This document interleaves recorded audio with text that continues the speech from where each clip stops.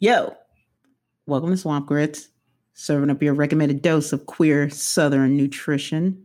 I'm Saeed Mack, here with my co host Rachel Speck. Hey everyone. Today's show will be both confusing and unremarkable to most of you, but for those of you who've seen the delightfully questionable 1980s film titled Urban Cowboy, featuring John Travolta and Debbie Winger, you're in for a real treat. Now, some of you may ask, why choose to do a super caucastic film sodden with misogyny for our first episode? And to that, my answer is, Rachel, you want to answer that? For some reason, this movie slapped with the both of us.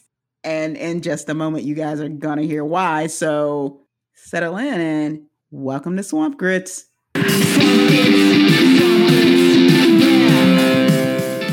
What is this movie about? Like, if you had to answer that question. It is, okay, first and foremost, it's a romance. And this movie is about John Travolta playing a small town Texas boy moving to a big city in Texas. He comes to a big city to live with his uncle and he wants to make it. He wants to find a job. He wants a woman. He wants to live this whole machismo lifestyle. And eventually to do that, he wants to become a professional mechanical bull rider, right? So does he want to become a professional bull rider? There wasn't even a cash incentive till the end, you know? So it's actually he just wanted to be on the bull. Okay, so I'm going to stop you right there. Go ahead. Because, all right, so I have an uncle, a great uncle, who is a professional bull rider, right? And as a Black man, he is pretty much singled out in that community. And let's call it what it is. But like John Travolta says, his whole thing going into it, like when him and Sissy are sitting with the matching shirts, he's like, oh, prisoners make the best rodeo riders because they're, tough. They have nothing else to lose. And I think that that's kind of what he wanted to do. Just like my uncle, he wanted to display this ultimate toughness, or alpha male behavior. And I guess that's what I kind of assumed John Travolta wanted to do. Mm-hmm. Alpha male, right? Let's go into a deep dive. How about that?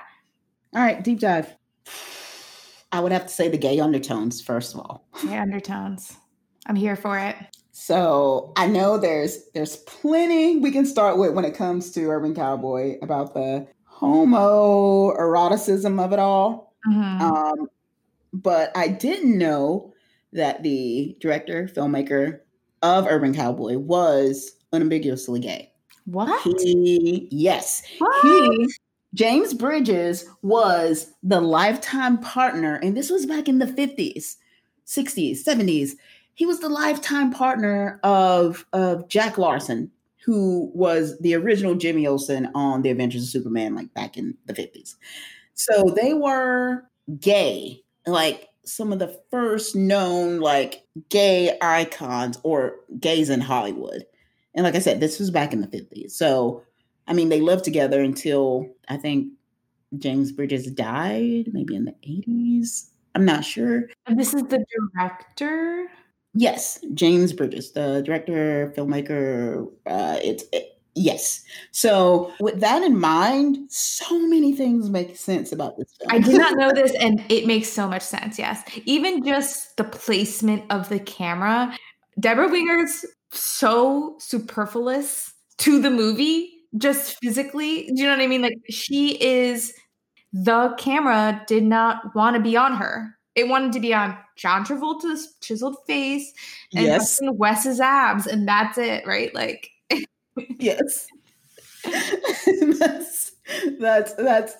that was kind of the first point I was going to make is how absolutely indulgent was that about the male gaze on the male gaze. You know what I mean? Yes, it was, this makes a lot of sense. And, I love this too, because I think we talk a lot. You and I both love 80s movies, it sounds like. And I think there is sort of a lot to hate about them, let's just say. To kind of lay it all out here, I'm fairly certain that this movie made me a lesbian. Like I can't pinpoint the moment I knew I was a lesbian, but this movie, which featured a character named Wes Hightower, like just existing, being a badass and a terrible human, I knew at the end I wanted to sleep with women. And it was 1995 and I was 6 years old. I think that that's a really good point. Maybe upon review, I also recognize that men were not where I was going to land. Do you know what I mean? And if these were, the true men, then perhaps they were not for me. Well, my question too is, I know Texas isn't quite the South. It's like its own thing, but it's got the Southernness too. And also with like heterosexual masculinity, it just seems like there is sort of a flamboyancy to cowboys and to heterosexuality, weirdly, in the South. Yes. Places, and like it's sort of a fine line. It's something I think is really hard to explain in the North, right? Like how you can be effeminate and somehow nobody's like, it's really odd, right? I remember watching it for the first time thinking, it's kind of assuming white people couldn't dance. But then I was like, when I was younger, and I was like, oh, they can only dance if it's this kind of dance. They can only dance if their bodies stay completely straight, okay? And rigid. But, at some points, there was some, like, significant grindage. I was, like, pretty, like, taken aback, Like a very liberal interpretation of what, I mean, I think, yes, pelvises were near pelvises. Were they grinding in any sort of desirable way? Honestly, actually, I remember there was that scene when they were on that dance floor, Deborah Winger and John Travolta, and they were like their first night, and they like start making out, and all I could think was like, how gross. Straight people at night in a club, how ugly that all is. Straight people watch this and feel very differently, but I was like overwhelmed by how grossed out I was by that makeout scene. I do want to, since we're on the topic of the male gaze on male gaze, I thought John Travolta with facial hair, I realize now that's maybe the only movie I've seen him with facial hair in the beginning. And it's only the beginning of the movie. And I'm like, wow, he's a really attractive man. I was overwhelmed by how attractive he was actually during this movie because I forgot. It's hard to remember because he's so almost like saturated in our lives. Right? So let me just say too, I was introduced to this movie by my mother, which I now realize is incredibly inappropriate. Like I feel very, very strongly that this is not a movie to show, an under middle school age child. And I can remember thinking how gross he looked with that beard as a child because children don't understand beards, right? Like they just don't. And now I'm an adult and I look at it and I was like, oh yeah, like that was a good look. It's weird looking back on what you thought was, good looking when you're younger. Yeah, I was overwhelmed by John Travolta's, he has a beautiful face, He has a beautiful face, and with that facial hair, it was like on level 10. It was pretty good. And as a queer woman, I was very confident in saying that, all right, I get why women were obsessed with him during this time. And they look at back with such fond memories of his face. Yeah. It was good. And I think it's funny that you were introduced to this movie by your mother. So I was introduced to this movie by my grandmother, who really liked cowboys and westerns like that. She kind of lived in that genre. We watched so many old spaghetti westerns together. Like it's. Well, what was that about then? What was that for your grandmother? Why that genre? I think it reminded her of like a time that was reminiscent of her youth. I think she watched a lot of stuff that either she watched growing up or reminded her of growing up. And so that whole genre of like westerns, getaways like John Wayne and all of these people just kind of was that for her. And I mean, and then she was just like an action buff. I would go even further and say she just watched a lot of action. And I don't know that. I kind of think my grandmother could have been a lesbian in another life as well. And I also feel like maybe that's true of all grandmothers. But no, it's an interesting point that you bring up, because it kind of makes us transition from like the gay undertones of Urban Cowboy to the downright terrible messaging of that film, which I just want to reiterate, we love this movie. We just want to discuss how much we should not love this movie, I think is the driving point. Mm-hmm, mm-hmm. So we're now on the deep dive about really just like the toxic heterosexual bullshit of the movie, right? Is that where we're at right now? Okay. Yes. Really, I think what was so unwatchable this time was the like, get me a beer, where's my dinner, you don't clean the house plotline that was truly throughout the whole movie. And okay. It wasn't reconciled until she went and cleaned the house. And she said she liked it, right? Wasn't she like, I like it? It was like, she wrote the letter. And I swear to God, I was going to send this to you as I watched it. And she wrote the letter to him. She was like, I didn't even mind it much. And then she played the line, I didn't even mind it much. It was so bad. And also, so I would also argue there's a couple different plots to the movie, right? And yes, a romance, and yes, all those things that you said, but also Sissy wanting to ride the bull, not being allowed to, and then being allowed to again. I think that is the feminist plot line. And that's what I took from it as a young person, like a very young person.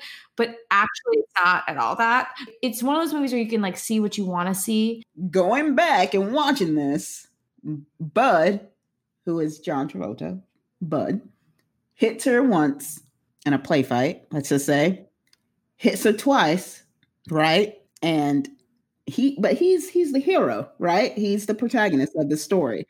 And then Wes comes into the picture by that point, and we're like, yeah, let's just root for this dude because he's like dark and sexy. And I know we have a whole thing to talk about Wes. We're going to put that on the table because Wes is his own category. Okay. So yeah, Wes is his whole category. But then when he beats the living shit out of her, we're like, oh, no. She needs to be with Bud. Exactly. There was a complete 180 suddenly. We're like, fuck that guy. Like suddenly, right? Yeah. And if this was supposed to be a love story, then like we need to check on our straight people, right? Because this is scary. Yeah. Isn't it romantic? Isn't it romantic? See what I did there? I love that. Repeat. I really love how you brought that together there. Okay. So what was the lady again that Bud, cheats with? Pam. I was very fixated on her this time. I was very fixated on Pam because, to start, she was like the quintessential fag hag in my opinion. Like they were friends. She was gorgeous. Yeah, let's just say it. Let's talk about what it was. She was the hottest person. She was fine. Why was she there? Like next level hot. And that's what bothered me. I'm like, wait a minute. Cheekbones, full days, jet back straight hair. Like I was completely enamored by her the whole time. And I'm glad you brought it up that you were just as fixated on her. Yeah, it was. it's what it was. As a kid, I thought she was a harlot. I'm just like, I thought she was ugly. I was like, honestly, the hottest person in that movie, period. But also like kind of unreal. Yeah, perception is everything. Mm-hmm. Because I swear to God, I thought she was like this ugly harlot. And then we were watching the movie as a grown-ass woman. I'm like, oh no, she was everything. Also because, we're queer. I think that we have less reservations and try to be less judgmental about who anyone chooses to love. Exactly. And I think that it's not necessarily a bad thing. I think it's actually a pretty good thing. Mm. And honestly, I was all about Pam these days. Pam's everywhere. Another thing on the heterosexual problem of the movie, I want to circle back. So our main romantic leads, John Travolta and Deborah Winger are at a bullfight, and they are wearing matching Western shirts, like floral pattern. Very cool. And let me just tell you, as a queer person, I cannot wear the same shirt or outfit or anything similar to my partner without like constantly being called out for being twins or whatever the fuck. The audacity of heterosexual people, Texas rodeo people, to be wearing matching floral Western shirts. I mean, I think that was like upsetting. That was the moment where I was like, this is that they could just wear that and just be so comfortable and be like, this is normal or this is cool. Okay, I'll follow up with saying that I really like the pattern of their shirts. Like I looked at that shirt, like I think I tried to look it up, like when the Amazon, I was like matching shirts from Urban Cowboy, you know. I mean, this is definitely the next level for you and I. Oh yeah, we're on our way. We've been flirting with this for a while. I wonder what our partners will think. It was almost like a branding thing. Yes, it seems in that environment, like she's mine. He said that at one point in the movie, she's mine, when he in the diner, he holds up her hand with the ring and said, she's mine. So that, I think that was kind of like the initial kind of little taste we get of that side of Bud. Okay, so why Wes? Why did this person speak to you? In my life, I've never been more influenced by, first of all, a movie villain who was terrible than this man. Because so friends of ours got married, and instead of Rachel and I going with our significant others and like matching attire, we decided that with each other we're gonna wear, in a very Troy and Abed type scenario, we're going to correspond our outfits. And we, since it was on a ranch, I guess, we decided to wear Western wear. And I knew immediately when we made that decision, I wanted to go as a dark cowboy, but and you knew, you were like Wes Hightower from Urban Cowboy. And I was like, that's exactly who I want to be. The moment I saw you, I knew who it was. We were dressing up, doing costumes, which I love, a little bit of cosplay at this wedding, wanted to make it fun. And you were channeling Wes Hightower at this wedding. And I was like, Urban Cowboy Wes. And it was this moment where we were both like, what? Yes.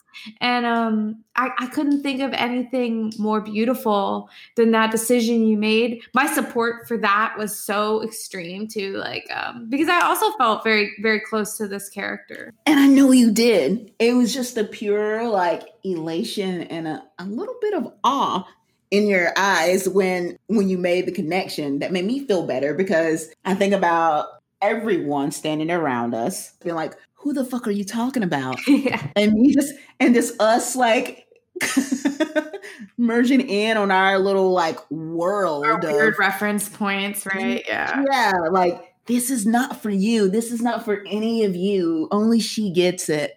Like, Wes was a bad person.